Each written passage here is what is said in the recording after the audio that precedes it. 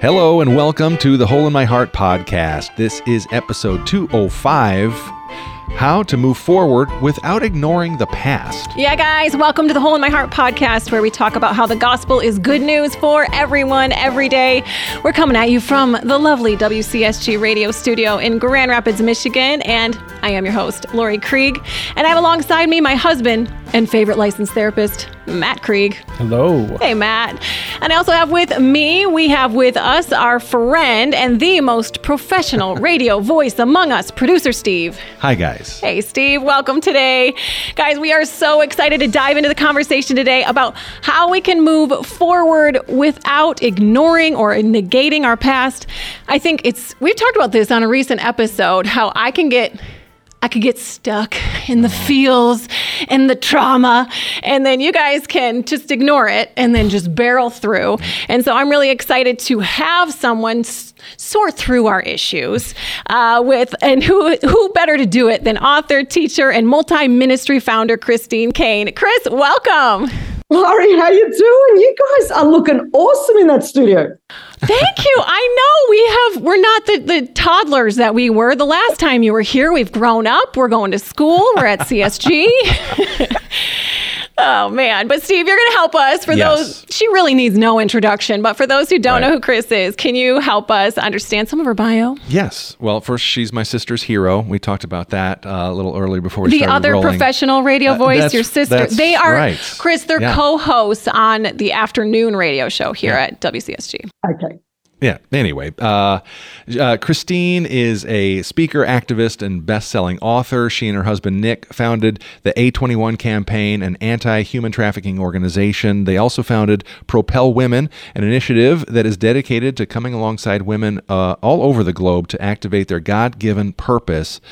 Chris is the author of many incredible books, including the one we're going to look at today, Don't Look Back, Getting Unstuck and Moving Forward with Passion and Purpose. Whoop, whoop. And she's a recent graduate of Wheaton Graduate School. The Harvard of... Yes. I'm going because it's your brainchild. So thanks for that as well. I love that. I think 150 women have gone through that master's program. It's fantastic. That's incredible. I'm also going to link to that in the show notes if you guys are interested in this program that Chris did and that I'm almost done with. But Matt, we've got a question of the week for poor Christine Caine. Yes. You have to join our insanity. Yes, we do want to get to know Chris a little better and some of our listeners. And so we're going to go to the question of the week from last time, which is, what are you kind of dumb at? And just kind of accepting it at this point. Okay. Yeah, go for it. No, you go. You can go first. Wow. We talked about this on the end of the last episode, but for example, I'm really dumb at grocery shopping in general. I can't tell the difference between a dragon fruit and a mango, or I'm stressed even saying the words leeks or onions. So if you send me to the store, I'm going to come home with something dangerous and wrong. How about you, Chris? What are you bad at? So mine is on the eve of my Big Fat Greek Wedding 3 coming out. I am traumatized that I got and am getting increasingly wrong the difference between Bulgarian feta and Greek feta cheese. Now, that is a very big faux pas for a Greek woman. So anyway, I just thought, I got it wrong, and my aunt was devastated. You would have thought, if there was a cardinal sin, that I have committed it. So for a Greek, it is very important to decipher between Greek and Bulgarian feta. All the Greeks are either shaming you or clapping. Yes. All right. I appreciated this one from Sarah. And this, you guys, we don't have any voiceovers this time. I'm so sad. But Sarah, as well as my friends Stephanie and Tamra on Facebook, if you guys want to answer the question of the week from last time, you got to friend me on Facebook or on Instagram, and I will put out these random questions. But you guys are funny. You do not disappoint with all your answers to the question of the week. But a few of you, I can relate to this as well, is plants. You are dumb at indoor plants. You either water too much or too little. Sarah said, I cannot water them the right amount, too much or too little, and I'm just doing something else wrong and I don't even know. So the only plants allowed in my house now are fake or cut flowers that have already met their demise. What about you, Steve? I appreciated what Nikki Austin 1202 said on Instagram. Spatial awareness. Could not show you what is an inch or a foot without a measuring device. I get that. The eyeballing things, like how tall is that building? I'm 100 feet. I don't know, 1,000 yards. I really have no idea. It's about one Godzilla. Right. And then you got to add in the metric system. Oh boy. Are you good at that? Yeah, I'm Aussie, so we still do meters and kilometers, and you Americans are like miles and inches, and so it is like, and feet. I'm like, feet are what's on the bottom of your leg. But no, not when it comes to America. It is very humorous. What about you, very Matt? weird. I really liked what Dawn had to say on Facebook. She said, shuffling playing cards. I'm just terrible at it. I make my husband or brother-in-law do it for me. And I definitely feel that because my sausage fingers and shuffling playing cards are not coherent, I guess. Cohesive.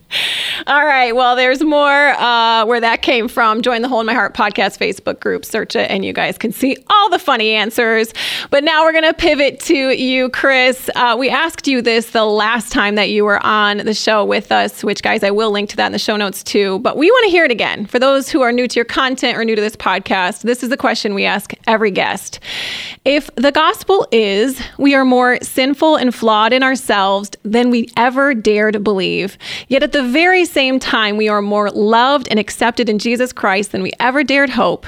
How was that gospel first good news for you, and how is it still today?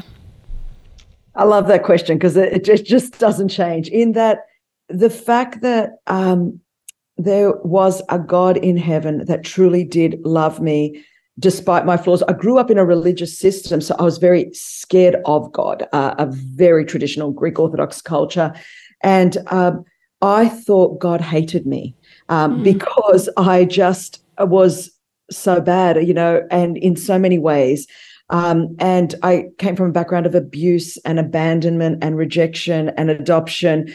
So shame was my best friend. And I truly thought, there is something wrong with me. How could a God love me? On top of that, apart from what happened to me, I had made so many wrong choices in my own life, relational choices, I developed so many patterns of destructive behavior.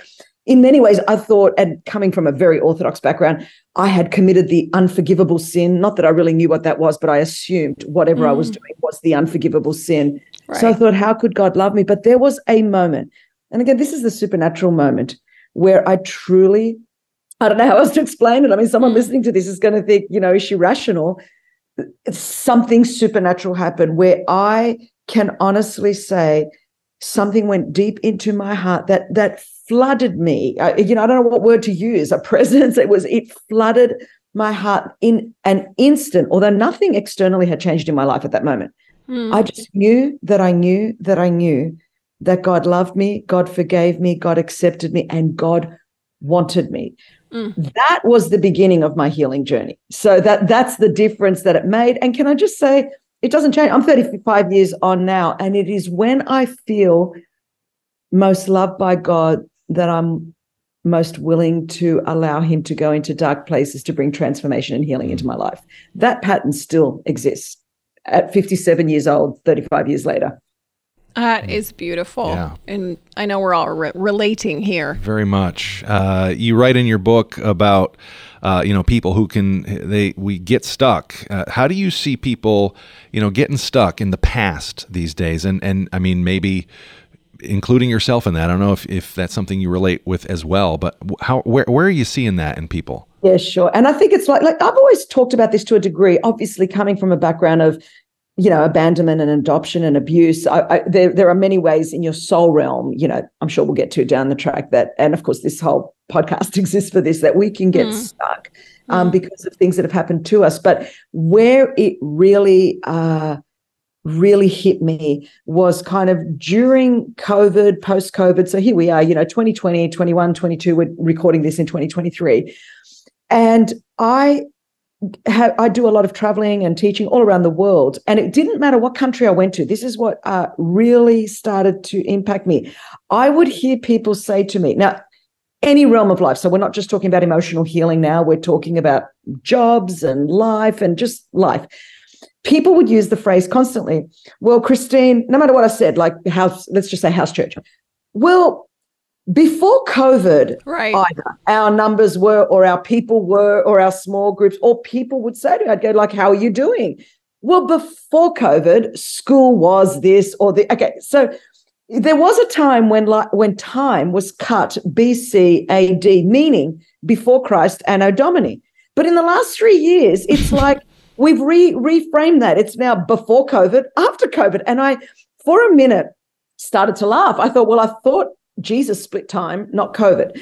And then after I sort of was humorous, I thought, actually, this is problematic on a lot of levels now, because truly it's getting into people that they're defining life rather than by the cross and what Jesus did. Across every realm of life, we're starting to go, okay, there is a before and after, and COVID is defining that. I'm not specifically speaking about that, but all that represents in the world, right, shutting down, the disruption to life, and then the corresponding things that happened in the world, the racial injustice, the political instability, the wars, the famine, all the things that are happening in the world. So, and I realized, oh my word, this is really dangerous right now, because people are not picking up a gear again, going, okay, we are post that in every realm of life, physically, emotionally, spiritually, financially, politically. I mean, of course, I'm talking globally now, not just what's happening in North America, but life has moved on. We're in 2023, and I'm having conversations with people like we're still in 2019 in most realms of life.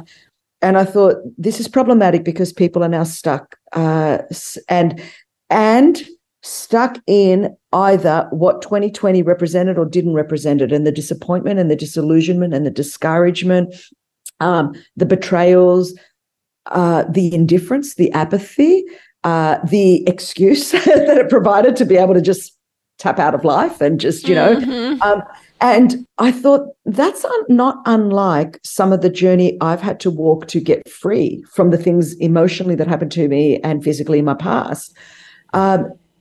It's almost like in the earth today, people are stuck in those places, even if abuse isn't their story or, some other kind of major trauma. This other trauma has now caused a lot of people to be stuck that otherwise would never have thought they were stuck, because they would have said, oh, no, I was never abused, or I was never this, or I was never that. And suddenly it's like the playing field's leveled. And everyone that I spoke to, across, I'm talking on every continent, in some way, shape, or form, was not moving forward. That they had become literally like stuck, fixated, calcified where they were, either in an emotion or a state prior to 2020. Wow.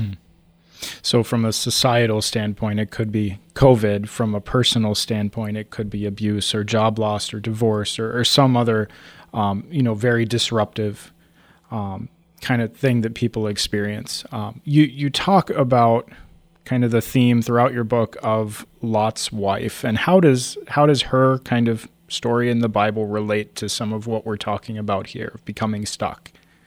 I love that. And I let me say up front, I love Lot's wife, and I'm probably Lot's wife, and we're all Lot's wife. I don't want people to think like, don't ditch Lot's wife. But here is the deal and what struck me was when I was reading Luke, and Jesus was, having this eschatological discourse about, the end. And at that time, it felt a little bit like that, because there was COVID, and there was, remember there was like, there was different kind of locusts and plagues happening around the world. And honestly, I'm thinking like, are we in Exodus? What's next? Is it going to be that? It felt a little bit like that. There was natural disasters.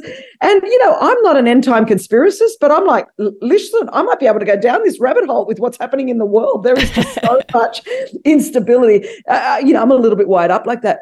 But it did strike me that in the midst of all that discourse, Jesus just threw those three little words, second shortest scripture in the Bible, just remember Lot's wife. Of course, then I've been so involved in women's ministry all my life. I've spoken on so many women, so many teachers have, and realizing I'd never heard a message really specifically on Lot's wife, and 170 women are referred to in Scripture in some way, shape, or form, or alluded to. And Jesus only tells us to remember one very specifically, remember Lot's wife. It made me, of course, then go back to Genesis 19, which was, it could be a triggering chapter for a lot of people because there's just so much going on there.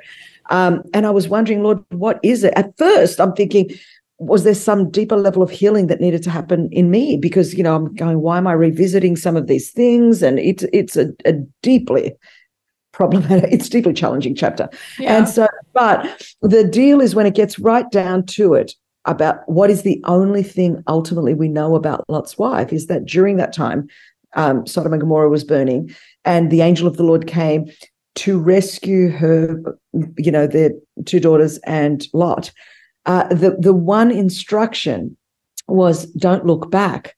And then, the phrase we have is, but Lot's wife looked back and turned into a pillar of salt. Now we can unpack why and how and what that meant. But when I really looked into that phrase, look back, because I'm thinking, Lord, what can that be? Because so much, even of my life and ministry, is really built upon making sure that, that we're facing our past, which means to face your past, you've got to look back at your past to see what's happening, and really unpacking that word of what is inherent in that is that she was longing for what was, lingering back into, wanting to go back, fixating on what was, which made me realize there is a very big difference between, facing your past and fixating on your past. And if you fixate for too long, you can end up getting stuck, which is what she did. I don't think the challenge was everything she knew, life as she knew it, was burning down. Like, of course, literally, it was burning down. Who wouldn't look back? I mean, I don't know. Did she renovate a kitchen? Her family and friends were still back there. There's a number of reasons we all look back. And with the disruption of the last few years and the instability of the last few years, who isn't glancing back at, wow, how things used to be, or, whatever that might mean. Mm-hmm. But fixating on it with the desire to want to go back is very different to facing your past in order to move forward. And I think that is really what I'm trying to get to here. We're fixating on what we should be facing and not fixating with the intention of gaining healing in order to step into the promises of God. Because for Lot's wife, the promise was in her future. God was delivering them. So her freedom was in the future. The purpose of God was in her future. The promises of God. Now, for us, of course, New Covenant Christians, all the promises of God are in Christ Jesus. Yes and amen. So even though we've had a disruptive few years, if the promise is in Christ Jesus, actually nothing's changed. The promise of God still prevails. The purpose of God still prevails. Although everything may be different around us, if the promises of God are in Christ Jesus, yes and amen, it hasn't changed ultimately. And he is the same yesterday, today, and forever. He will never leave us nor forsake us. So instead of fixing our eyes on Jesus moving forward, if we fixate on our past, we're going to get stuck there and then miss out on the healing and the promise and the purpose of God that he's got for us in the future. And I'm kind of wanting to help people go, there's still, that no one is diminishing or denying or dismissing the pain or the suffering or the grief or the heartache or the loss or the disappointment or the disillusionment that many of us, all of us, in some way, shape, or form have gone through. But at some point, fixating to stay is very different to facing to heal, to move forward. And I think Jesus is inviting us to move forward into his promise and purpose. How can we know when that timing is? You talk about Lot's wife. You talk about Samuel, the prophet Samuel, grieving over Saul when he died. Like, how can we know if this is grieving time or if this is move on time? How can we know if we're fixating or facing?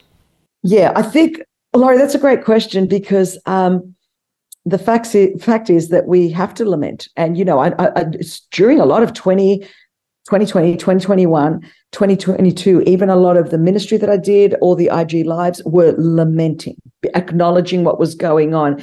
And to have moved on in that time would have been, I think, premature.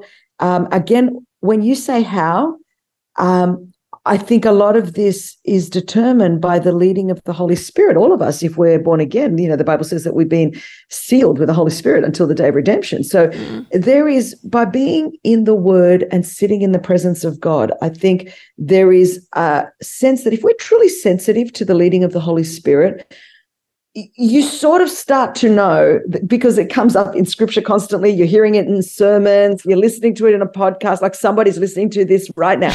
that may, right, this is your word. You're like, what is my word? Here it is right now.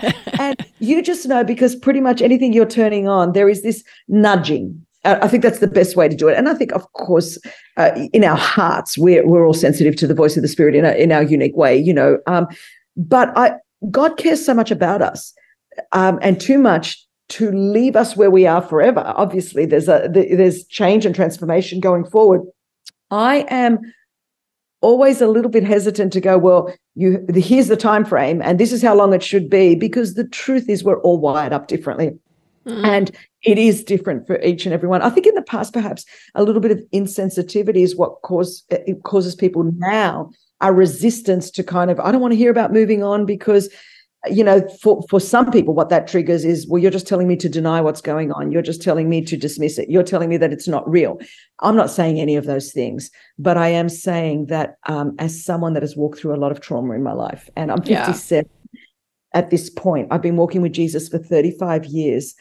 I have been in bondage, and I have walked by the grace of God in freedom, and I know the difference. And I want people to know freedom. So at some point, though, there has to be a decision. You have to, and I think there is for everyone, and not just one. I mean, it is a continual deciding. I mean, I'm in one in my own life right at this moment at 57 of just deciding moment in a certain relationship. It's just been deeply painful, a fracture there. But it's like, you know what, Christine, you've lingered here. It's been a year of just, kind of longing for what was, rehashing for what was, reading over texts for, how many more months are you going to keep doing this? I'm in now. I know that it's crossing to the line with, how long will you mourn for Saul, Christine? It's time to move on. I'm not saying it gets easier. I'm just saying you have to continually make the decision at some point. That's good. And would you say that the same principle applies, or like, what would you say to somebody who, what they're processing is maybe a mistake or a sinful choice that they made in the past, and they feel like they have to kind of stay there to like pay or do penance, or I don't know, like learn from it, and so they're stuck there? What would you say to that person who's there? I love that question, because that is the most difficult thing for me personally to move on from. And I think part of that is I'm a little bit of a perfectionist, high loyalist. So if I perceive I failed myself or my own standards, or, what I've taught others to do and I haven't done, that can send me in a shame spiral greater than anything else that keeps me absolutely locked. I think my husband would testify that to you, and I'm probably harder on myself than I need to be, but I'm so hypersensitive to that. I'm sure there's a lot of reasons. I'm a bit scared to ask Matt why you might think I've got that, but it's like, but there is definitely, it is my biggest thing. And so I know there are people listening to this. It's like sometimes it's easier to move on from what someone has done to you rather than what you have done and your own volition. And I get it. That's my number one, hands down. Again, I had to walk through that, I think, in 2016, 2017, in a big way in my own life. It was, I don't have a quick fix because we're talking about the same thing, but you have to come to a place. There was a place when finally, and my good Greek Orthodox guilt, shame, and condemnation and penance was working overtime. You put that into where we are in 2023 in our cancel culture, it's 10 times worse, because not only am I beating myself up and living in that shame, but then, and if you've got any kind of public role, there is definitely a whole lot of other people that are going to heap on that.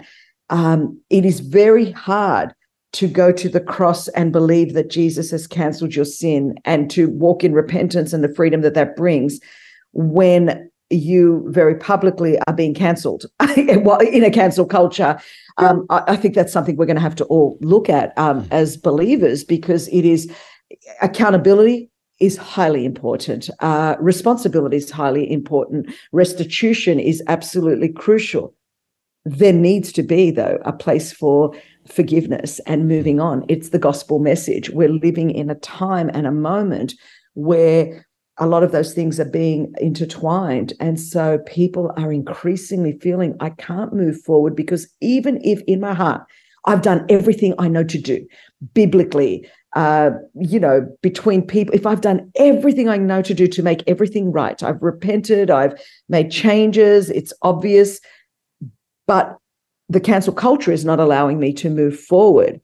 This is going to be one of the greatest challenges that I think we are going to have to face in the next few years.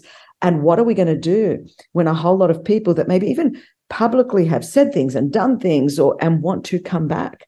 Are we going to be gracious enough? Are we going to be mature enough? Are we going to have pipelines and pathways for people to be able to find grace and favor and be restored to community? I mean, of course, again, I'm saying with accountability, with repentance, of course. But once you tick all those boxes, what is the good news of the gospel of the Lord Jesus Christ? I mean, is this not our message for a world? Right. And we're currently in a cultural moment where I think a lot of people do want to move on, but because of cancel culture, all the mental torment of going, for the term of my natural life, am I never going to be able to move forward because no one is giving me any room to move forward, and especially those that profess to know Jesus, who are, again, recipients of the grace that's found at the cross, where we're all equal. I think all of us need to go back to a little bit of Christianity 101, of what the cross is, what redemption is, what forgiveness is, and to prioritize that Jesus cancelled our sin and blame on the cross. Therefore, we don't get to cancel other people, as well as, of course, and I have to keep saying this because otherwise people will misquote me, of course I recognize the need for ownership, repentance, restitution, doing everything right.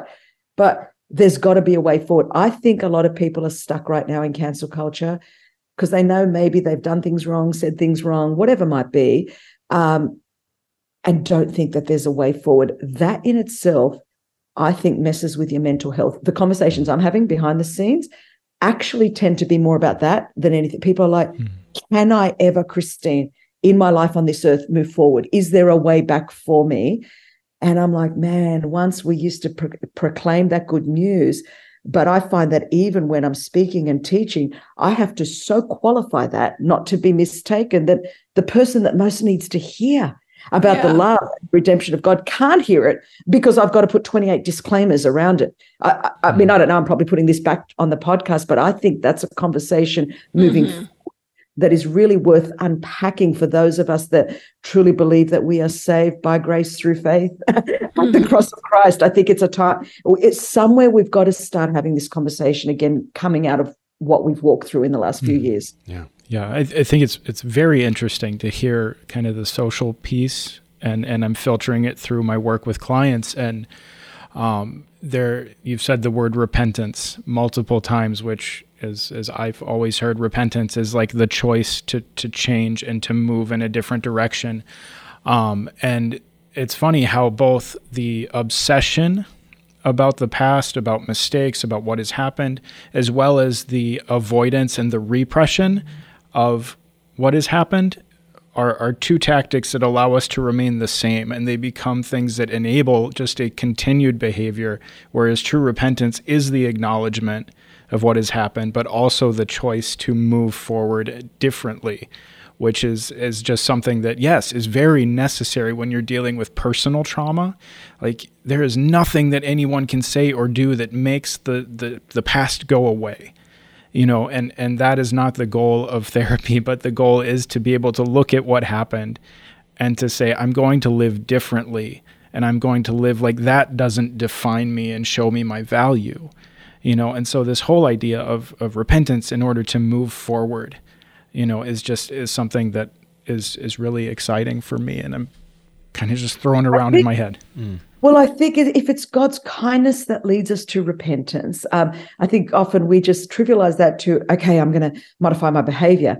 But there's a deep, obviously the Greek word metanoia, a change of mind. And I think in my whole healing journey, it has been ongoing metanoia, ongoing renewing, which is the only thing that actually helps you to move forward in life. Being deeply sorry for something you've done wrong, said wrong, that's of course got a place, and that I'm putting practices into my life to ensure that I don't go down that place. But a deep renewing of your mind, which causes transformation, that's metanoia. And I think that's what we need more than anything in this moment. It's just not confusing or simplifying just repentance with, you did this bad thing, don't do that bad thing anymore. Like that's kind of like correcting behavior in our children and saying, oh, okay, I need to change that. But in order to move on from trauma and pain, the blood of Jesus does not give us amnesia, but it does give us a life beyond our past. And I think that's where it allows the beginning of a renewing of your mind that helps you to move from where you were to where God wants to take you. Matt, you said repression and obsession keep us stuck. So I remember when I was starting to follow Jesus for realsies in my young 20s, Chris, I remember it feeling like I was going to jump out of an airplane to live a new life in Christ, and I didn't know if I had a parachute on. I think that there's an element of fear, and we're all allergic to fear right now. Perhaps we can look to 2020, but why does neither a repression or obsession, if we're saying, nope, I'm going to jump out of the airplane, I don't know if I have a parachute, why does it feel so scary? Well, because it is. Because I'm just thinking, because I'm living this in real time, even now. So 35 years of following Jesus. Do I know that God is faithful? Yes. I can know that parachute is strapped onto me. I know that I can have pulled that cord 1,000 times. But here is the bottom line. Now, of course, with God, he's always going to be there. But do I know how? I don't know how this is going to turn out. Right. So the way he's going to be there is I'm going to splatter on the ground and he's going to go, this is how you're going to move forward. Like, I don't know.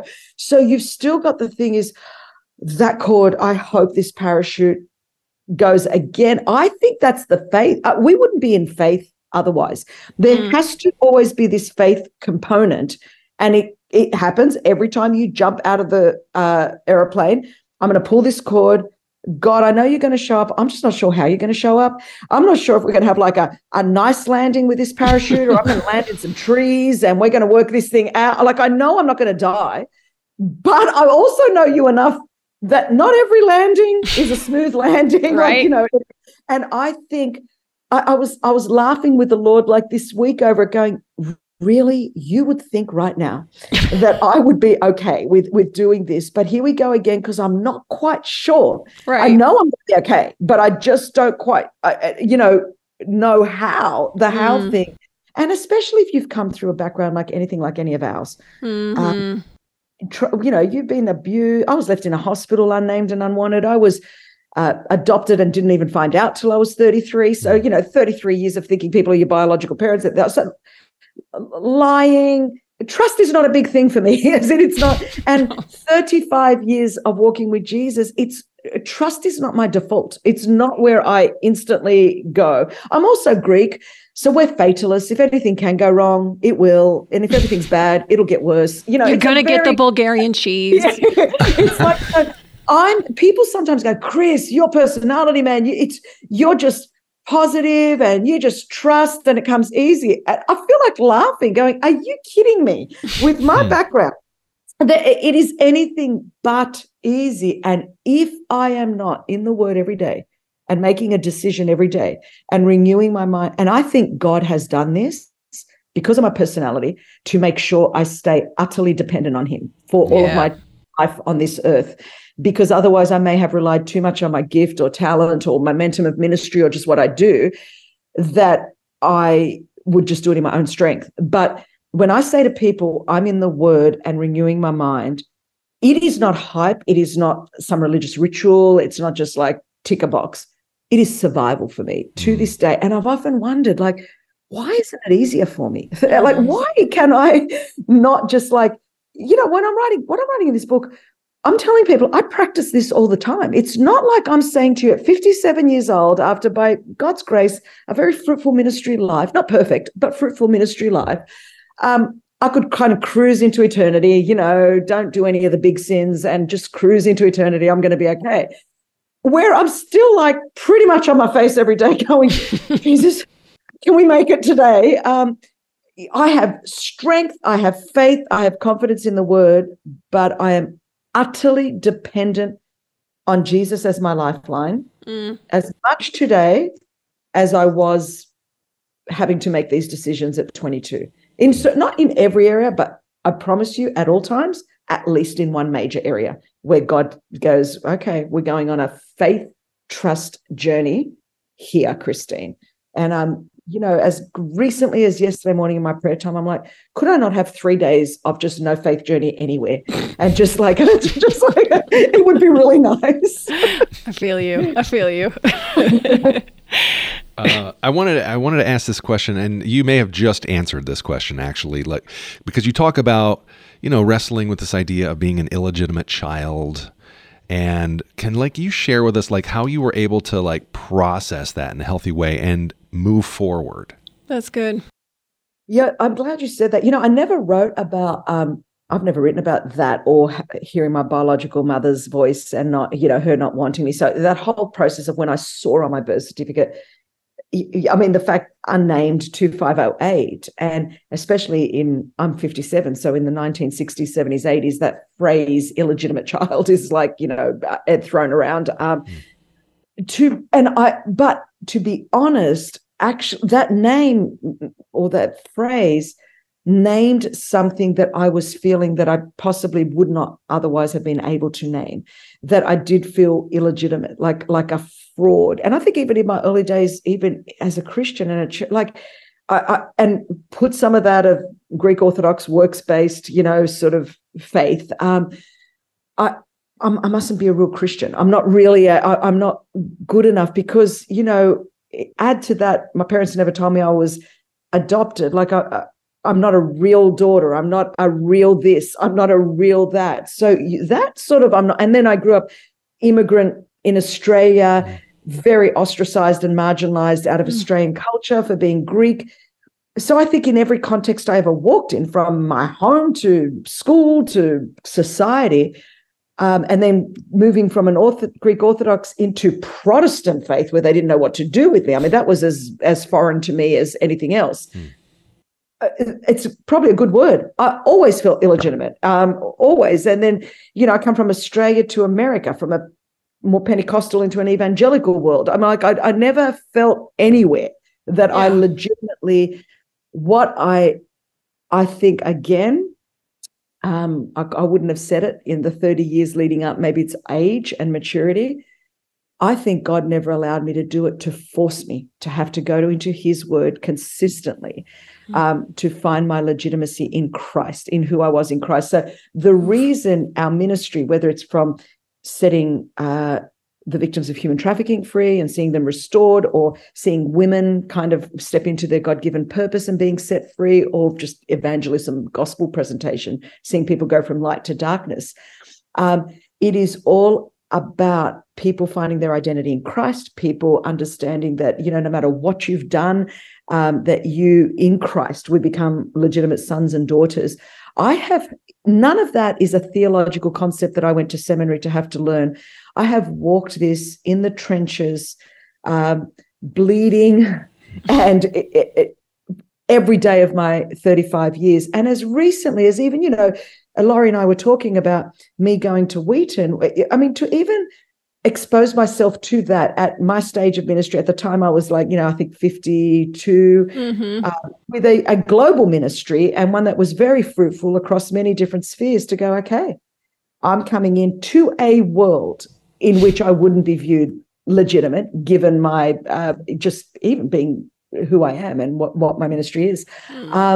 And choosing to go in obedience to Christ. I'm in this world, and being there was as much about my formation than any information that I was learning. Right. It was more about God going, we're going to go deeper into the fact that you are a legitimate daughter, regardless of whether you're from an evangelical world or a Pentecostal world, or you're Greek, or, whatever it might be. It meant I had to dig at a whole deeper level of, okay, I am a daughter of the King, even if I'm in an environment where some people might really be wondering if I am. And so I think when you're talking about that, it's an ongoing journey depending on how deep we want that to be embedded into the marrow of our bones. So the deeper I wanted to go from my head. So do I understand it theologically now? Absolutely. Do I believe it? Yes. Am I willing to put myself in some situations where I'm going to have to live it and become stronger, so that then when I go into some of the parts of the world that I go into, Qatar or Pakistan or I can look someone in the eye that would feel like the most illegitimate, the most unqualified, our victims of human trafficking that are rescued. And I can look deep into their soul and go, I know that this is true. This is not just a theological concept. Jesus Christ, in him, you can find wholeness and healing and legitimacy. But for some reason, my orthodoxy and my orthopraxy in Christ, he makes me walk every step of it out. Oh, that's good. Yeah, thank you. So obviously, like you talked about jumping out of the airplane, Christine, you talk about the journey that you've been on, that Christ has taken you places that are just beyond what you could do on your own, and that's scary. That is kind of this journey of faith that he's called all of us to, is to come to an end of ourselves and to find our rest and our life in him. But what would you say to someone who is maybe wrestling with that fear right now of stepping into that adventure, that journey with Jesus? Yeah, I think the fact is, it's like we have to remember, now there's a reason Paul wrote, God has not given us a spirit of fear, but of love, power, and a sound mind. I think a lot of people on the edge, and I think over the last 3 years, we have a very real enemy. And I think what has been unleashed on the earth is what Scripture would call a spirit of fear. Fear paralyzes us, fear cripples us. And the reason God has not given us a spirit of fear is so that we can actually do what he's called us to do, because it's more than anything else, it is fear that holds us back from doing that for a number of reasons. So what God has given us is love, power, and a sound mind. And I think sometimes you've got to remind yourself that love, perfect love, is what casts out all fear. So God loves me perfectly. God is for me. God is good. Psalm 119:68 says, God is good and God does good. So what I'm stepping out on is not a trust in my own ability or a trust that I could do it, because I've got good news for you. You can't. If it's a God purpose, it's supernatural. If you could do it in your own strength, you don't need God. So there you go. That's easy. Do whatever you could do in your own strength. But to truly be fruitful in a way that requires God, you'll go every single time, 100% of the time, you're going to have to cross that threshold of fear. It's not going to change. It just, it gets bigger. The stakes just get higher, but I'm crossing it every day. I would say to that person, trust what you do know about God more than what you do not know about the future. So oftentimes we freak out because we're like, how's this going to work out? And and we do all the what ifs, what if I fail? What if this? What if that? What if, trust what you do know about God. You know that God is good and that God does good. You know that God loves you. You know that God will never leave you nor forsake you.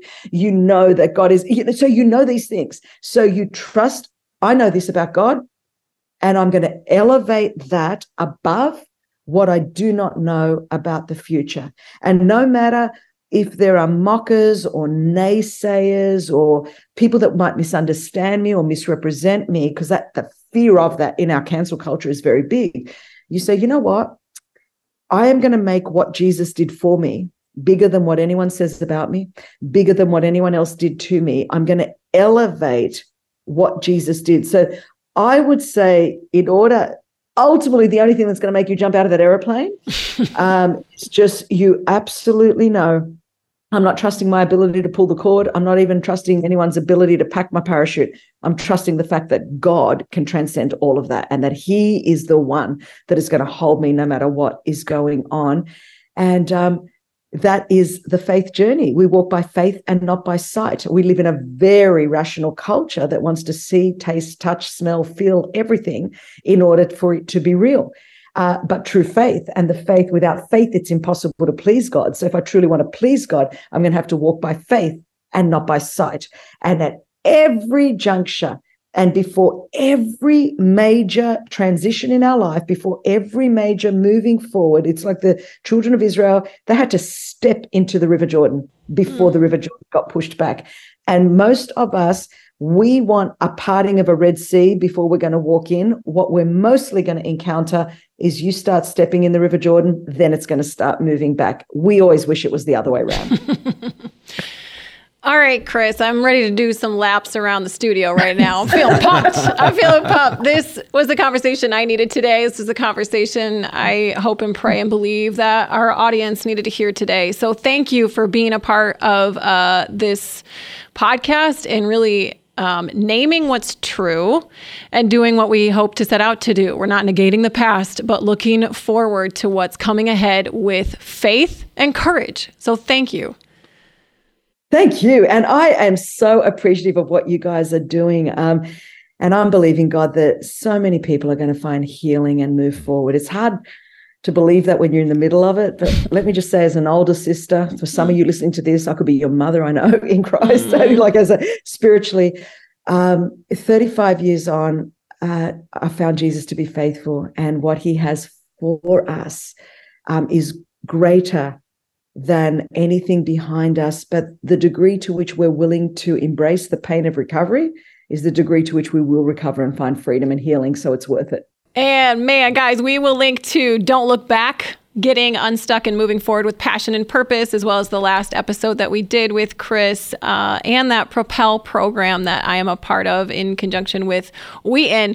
But as we are doing this in season 7, I'd love a little 1-minute reflection. Matt, what stood out to you from the conversation we just had with Chris? Yeah, I think the bravery that is needed to really kind of take that leap of faith, to trust God with our lives and with our story, and that it's always going to be fearful, but we can take courage knowing God is for us.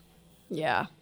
What about you, Steve? Well, I was just really struck by what she kind of started out with, giving context this last 3 years. And I mean, like literally yesterday, I was a part of a conversation here in the workplace, just kind of catching up with somebody. And she said, you know, like this time that we've just gone through is like in the Marvel movies when Thanos snapped and people evaporated, and then they came back, and it was like they referred to it as the blip. Like we've come back from this blip, like this real thing, not a fictional thing, but like a real thing that's happened, and we're just kind of like waking up to it. So anyway, that just kind of confirmed that, you know, that we're all in this kind of like cultural place right now. I agree. That stood out to me too. Just the cancel culture is not exclusive to people with platforms. It's like, I think we're all on edge and don't realize how much we're on edge of like, oh, I don't want to say the wrong thing, do the wrong thing, because we're going to get canceled in my friendships or my church or pastors. I feel for them. But Matt, I resonated too with what you just said. I have a lot of questions on that word faith. I've just realized in my own heart how I feel allergic to it, which is probably the sin nature in me. But I'm so afraid right now, probably because of my own pain and suffering from moving forward in faith in ministry world. So I bet we're going to circle back to that one. We do have a question of the week for next time, and it's pretty much as goofy as the last one because we can't stop, won't stop. This comes from me literally making a list on our refrigerator with non-words or words that Matt uses that are not, the use with which he says the words is not the actual definition. So, for example, on the regular, Matt will go, blurf. Blurf, I write the definition, means to hoist one's pants up. What's another one, Matt, that you say? That doesn't mean to hoist one's pants That's what up. it says. That's the definition I wrote. Is you go blurf and he goes, ugh, he just like hikes up his pants. It's usually an expression of feeling overwhelmed or with pant pulling. Which is, that goes with that gesture. Or just standing up, or like requests from the kids. Blurf. Okay, a word that is a non-word that I say is a plorp of something. It's similar to the not knowing measurements. It's just like a bit.